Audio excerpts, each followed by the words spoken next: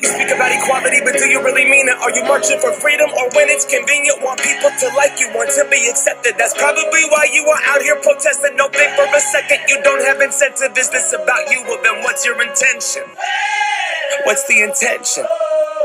What's the intention? Hi everyone, and welcome back to this week's episode of Staying with the Trouble. We're super excited to be back here for another week on our podcast, and I can't wait to engage in another great chat with my colleagues today. My name is Grace, and I'm coming to you from North Vancouver. I was born and raised here, so that is the lens that I will be looking at this discussion from. I'm also a fifth-generation Canadian. Thanks so much, Grace. I'm so excited to be here as well. My name is Julia, and I am second-generation Canadian, born and raised in South Surrey, British Columbia. And I'm so excited to share the podcast today of Staying with the Trouble with you all. Thank you. My name is Pippa. I would just like to take this time to acknowledge that we live and study on the traditional and unceded territories of the Musqueam peoples, Tsleil-Waututh peoples, and Squamish peoples. I would like to acknowledge the 94 calls to action and our commitment towards enacting them. For me, as a recent permanent resident of Canada, I feel a responsibility to help work towards the 93rd and 94th calls to action, which call upon the government to educate newcomers like myself to Canada about the diverse history of Aboriginal peoples of Canada and to observe the treaties with Indigenous peoples. Thank you so much for sharing your personalized land acknowledgement with us today, Pippa. My name is Natasha, and I'm a second-generation mixed-race Canadian settler with immigrant parents from Nepal and Armenia. Today, we are diving into the topic of the happy affect in education. And this refers to the way that teachers prioritize the maintenance of a happy classroom environment and as such fail to address systemic issues that persist in society. Maintaining this happy affect prevents teachers from staying with the troubles and causes them to turn a blind eye to suffering that might be happening right in front of them. Thanks for that introduction, Natasha. So the articles that we are basing this podcast on, the first article is Losing an Arm, Schooling as a Site of Black Suffering by Michael Dumas, goes through 4 examples of lived experiences during desegregation reform through the mandatory busing program in Seattle, Washington. The second article that we'll be referencing is How to Become Less Deadly, a provocation to the fields of teacher education and educational research by Celia Franklin Phipps and Courtney L. Rath, which talks about the idea of measurable progress in Western society and how making kin doesn't align with schools' individualistic prerogatives. One of the main themes that we tracked across these 2 articles that Julia just explained is the idea of racial melancholia. This refers to the ongoing mourning that racialized people feel without an end in sight for discrimination, as well as that heavy, deeply felt awareness of the history and persistence of anti-Black disregard and subjugation. This is discussed throughout the articles in terms of the discomfort and weakness that this transcribes to within the school setting. Awesome. So now we're just going to break some of these ideas down a bit further and provide a little bit of our own experience to go on with it. So in the first article, there's a focus on how schools were not places of comfort for Black students. Although the students were physically present in the classroom, they were not welcomed by their peers and they were not given a voice by their teachers. One of the quotes that really stood out to me was when the author was describing the concept of la petite miserie. And the quote reads, "We deny the meaningfulness of everyday suffering by always contrasting it with what are admittedly the most tragic and materially evident forms of social trauma." I really related to this idea of suffering being commonly overlooked. In my experience in schools growing up, constant microaggressions were commonly dismissed on the basis that maybe I could be worse off, or I didn't have it as bad as other people, or that the opportunities I was afforded should somehow make up for it. But this concept of constantly comparing trauma just perpetuates the harm. Maybe I'd like to hear some more of everyone's thoughts on how trauma is still felt throughout the classrooms now.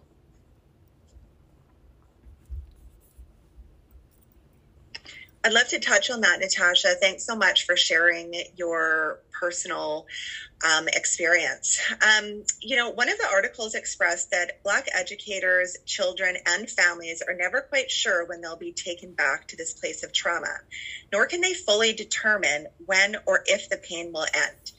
So every time racialized students experience racism, the weight of their generational trauma is brought up. This reoccurring trauma and combined fear, I feel like, can be paralleled to post-traumatic stress disorder. It definitely feels those feelings of uncertainty, fearful, and constantly in a fight or flight mode at all times.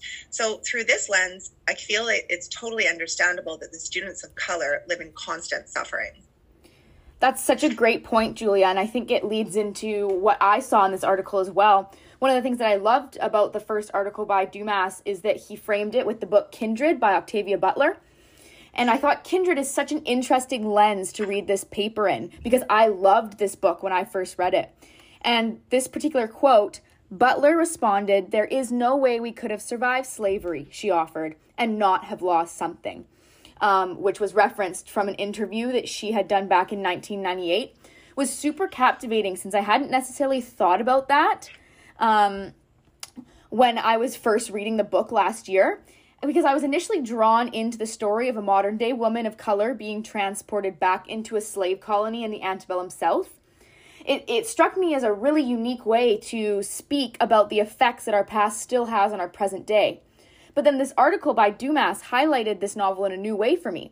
The idea of the main character not being able to choose when she gets to go back and forth between modern day safety and the horrors of the antebellum South speak volumes about how marginalized students never quite know when they will have to return to their site of trauma. And I found myself connecting it to this question of, what are students having to sacrifice to gain something? Marginalized students cannot survive schooling without losing something or being inflicted with suffering. And to stay in the trouble means to consider that suffering is ongoing. One cannot simply mourn and move on. Trauma and struggle as presented in the classroom is something of the past and something distanced from ourselves. Yet this fails to address suffering as an ongoing and extremely present issue within the school, which invalidates the pain that students in our classroom are feeling. Yeah, Grace, I like what you said about staying in the trouble. This involves accepting that suffering is happening in our classrooms and not, as Natasha said earlier, turning a blind eye to it. So the idea that teachers have this, they're trying to create a happy effect only helps this suffering persist. So what I mean by that is that teachers, on our quest to create a happy and safe classroom environment, we often build this off of our own ideas and understanding of what is a safe environment or what is a safe classroom. And this doesn't always consider the suffering that students experience and their needs themselves. So I think one way that we often see this happy effect in the classroom is with this idea of treat others how you would like to be treated.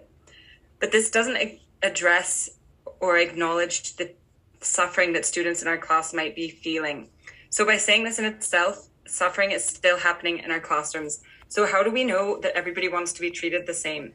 In order to address the suffering, we need to move away from treating others how we would like to be treated and treating others how they themselves would like to be treated. Thanks so much, everyone, for adding all of your points to that. Unpacking the suffering caused by the happy affect really leads us nicely into the pitfalls of performative progress. Yeah, I totally agree, Natasha. So one of the biggest issues I feel like that we are enabling this segregation to still be present in our education system is the idea of performative progress. Today's education still has a structure for teaching in a very segregated, individualistic way. Inclusion is simply performative and being used as a quick remedy, band-aid, if you will, to give the illusion of fixing the problem, but not actually adding any measures. We're not addressing the policies and structures that are in place. One quote that really drives this home is, "Progress is a hierarchizing worldview. The creation of a measure by which some portion of humanity must be found lacking." And simply by the nature of this quote, it sets a group of people below or lesser than others.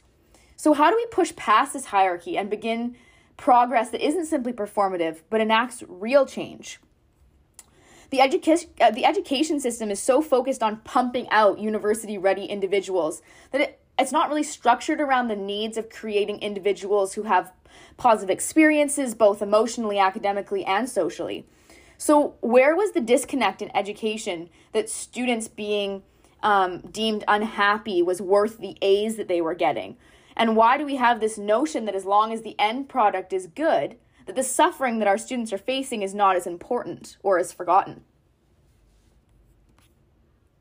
Amazing questions, Grace. In the story of Elnora Hookfin, she says, we never really desegregated. We remain a sophisticated, segregated system. How do we do that? How did we do that? We came up with something called the honors program. So this is exactly this exact situation we saw exemplified in the honors program in the Freedom Riders. They were full of white students with only one black student in the class. And at that, the principal was adamant that only some sort of mistake would have allowed a black student to be admitted to this prestigious program. This shows how the progress of inclusion was simply performative. Yes, optically schools are multicultural, but on the inside, there's still racial segregation. It's just in more of a subtle way now. And unfortunately, sadly, to date, there's still barriers for colored students to enter honors or advanced programs. And when they are admitted, they're definitely still faced with the battle of feeling totally unwelcome. Yeah, you're totally right there, Julia. And I think that these policies are not just in places such as honors system programs. So inclusion is, just as Grace said, performative, a quick remedy that doesn't actually address problems that students are facing. And we don't value kin or students themselves. Rather, these policies are structures that simply band-aid these problems. So we can see this everywhere. While I was on my practicum, I witnessed one of these progressive policies that wasn't really necessarily helping anyone. I was informed that one of my students was found selling drugs on campus, and he'd already been suspended for it. So in order to prevent him from getting suspended again, the teachers just decided to turn a blind eye to the fact that he was still selling drugs under their no tolerance for drug policy. And on the surface, this looks great. It looks like, oh, we're a school, we say no to drugs. But is this actually helping the student? Because this policy is preventing the teachers from engaging in conversation or helping address the root problem of why is the student selling drugs? And it's preventing that relationship from forming. So this policy in itself is putting a Band-Aid on the problem, waiting for the student to finish his time in school and just get spat out at the other side of the system. So the way that these policies are made and who's implementing them says a lot about what the intended outcomes truly are. So when we look at the way inclusion schools were implemented, something that I asked myself was, why were these Black students bused to white schools? Why didn't white students get bused to Black schools instead? Yeah, thanks for sharing that story with us, Pippa. Another disconnect from performative progress is within our idea of what success really looks like. So we often read or hear stories about individual Black students, maybe who graduate high school, go on to post-secondary education and land a job. We often interpret this as success. But is this success? Why do we simply have this notion that as long as the end product is beneficial, that all of the suffering that occurred before it was worth it? These same students, these success stories, they suffered greatly through their educational experience. And until we start addressing the suffering, the blatant racism, the everyday le petite misery, we cannot call this a success. Yeah, these are amazing points that you've all brought up. I think if we all were to take a look at our practicums, we would be able to name a bunch of policies and programs that are still segregating these students. Even if I just think about my own experience, I'm in a school that is very academy heavy, but at what cost? Because academies cost a lot of money. So if a brilliant athlete doesn't have the financial means to join these teams and join these programs, then that is already a form of segregation because they can't perform in that way. So it's clear that the educational reform that occurred in the US and Canada can be viewed as a white savior story, desegregating schools. Students were given this false promise that this was their ticket to success, but how is this progress actually felt by students? That is an excellent question, Grace. How was this progress felt by students? So students, racialized students were essentially pawns in this grand performative scheme of progress, but what students individually experienced and continue to experience is far from it. So in the article, Losing an Arm, we can see many examples of the loss that racialized students experienced during this process of education reform, or so-called progress. And the quote that I found to really exemplify this was that students suffer a kind of malice resulting from a growing consciousness that what they are promised is an educational opportunity is unlikely to lead to greater social or educational mobility. So, like you were saying, the performative white savior act of removing students from their Black communities and placing them in inclusion schools is counteractive to making kin in the fact that it distances students from their communities and from their families and places them in an unfamiliar environment. So how is this acting in their favor? Many of these students commuted for 2 to 4 hours a day, and that time that they could have spent with their friends, with their families, was stolen from them. And in my research and how different aspects of your life affect your academic success, one of the biggest factors that determines your academic success is family engagement. It's right at the top of the list. And this has been widely studied. I looked at a study from Ohio State University in 2019, and it made it extremely clear how vital this time with your family really is. And this is one of the things that was stolen from these students. So what other losses do racialized students suffer in these reforms and in the current education system? Yeah, there was another quote that comes to mind from the Dumas article that says, even on the days when we arrived on time, we were already late. That just exemplified that the students knew the system was working against them. They were spending time away from their families, they were suffering, and at that point, why did they even go to school? Oh, and another thing on this topic, while we're talking about policies working against the needs of the Black communities, I wanted to give a shout out to another podcast from the New York Times. They put out a great mini-series that talks about desegregation in the New York school district. It's called Nice White Parents, and I think it's a must listen for all future teachers like us. Ooh, thanks, Natasha. I'm writing down that title. I'm going to check that out after this. I think it's also important to note that the lack of real progress was not only felt by the students, but by teachers as well. And in the article, it says, we talk about closing the achievement gap, but we have to take a look at what we're doing to our kids. Teachers continue to disadvantage students by racially profiling them in the way that they're disciplined. I mean, we see this every day on the news, and we hear about it in our school systems that Black students are suspended more likely, or that they're given harsher disciplines. And how are we supposed to reform that when our everyday world is also reflecting that with our justice systems? So not only this, but as we mentioned before, students are still segregated, but this time it's within the school itself. So these honors classes, they segregate those who will succeed and then those who won't. But who decides who gets to be in these classes and at what cost? And then there's this wait list for honors classes that's full of Black students, even though there seems to be plenty of room in the classroom for more students. So I'd say that that's a big disconnect for me. Yeah, so true, Grace. This is also seen with teacher candidates, where the fear of doing or saying anything wrong prevents them from starting a journey towards true inclusive pedagogy. And this fear can turn people away from the profession entirely. And what we really need is for teachers to come into the profession and address what's happening to make a real change. Yeah, these are all really great points. And I think you're right about teachers coming in to make a real change. But where do teachers start in the process of trying to stay with the troubles? Yeah, that's a great question to explore, Pippa. I wanted to reference one of the articles that we read that suggests staying in the trouble by making kin. You can't get to true progress without making kin and recognizing the present struggles of the community. Making kin is what we need most to rebalance the very unequal patterns of suffering and well-being. It makes us accountable and also obligated to each other. very similar to how we would be with our immediate families or other groups of which we belong. And from this position, we become motivated to strive to understand that there was trouble.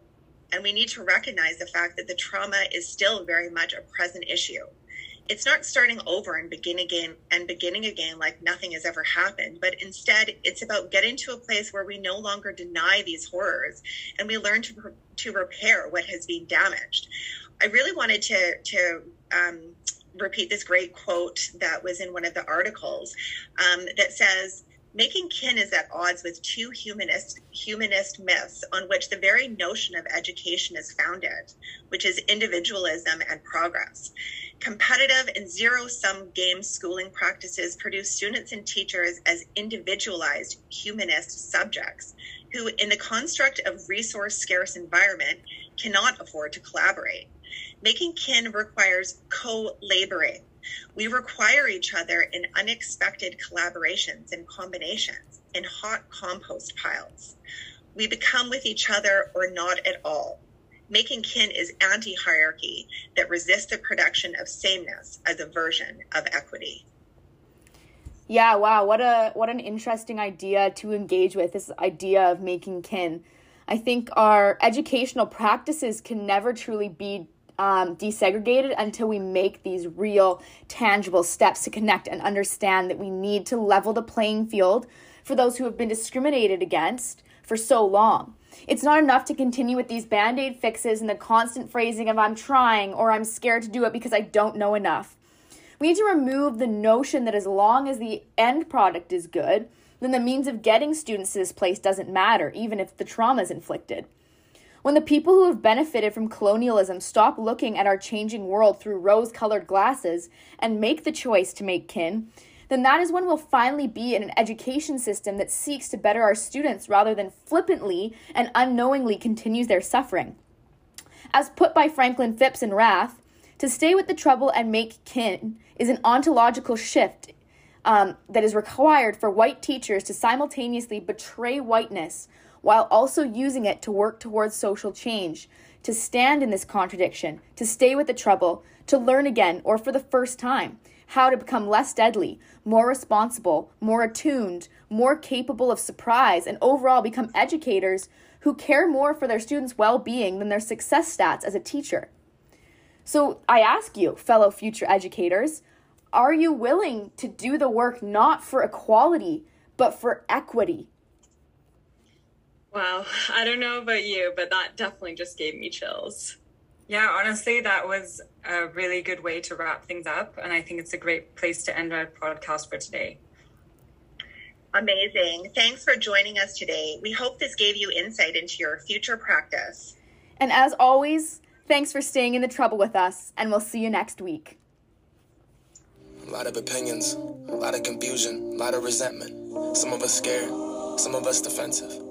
And most of us aren't even paying attention. It seems like we're more concerned with being called racist than we actually are with racism.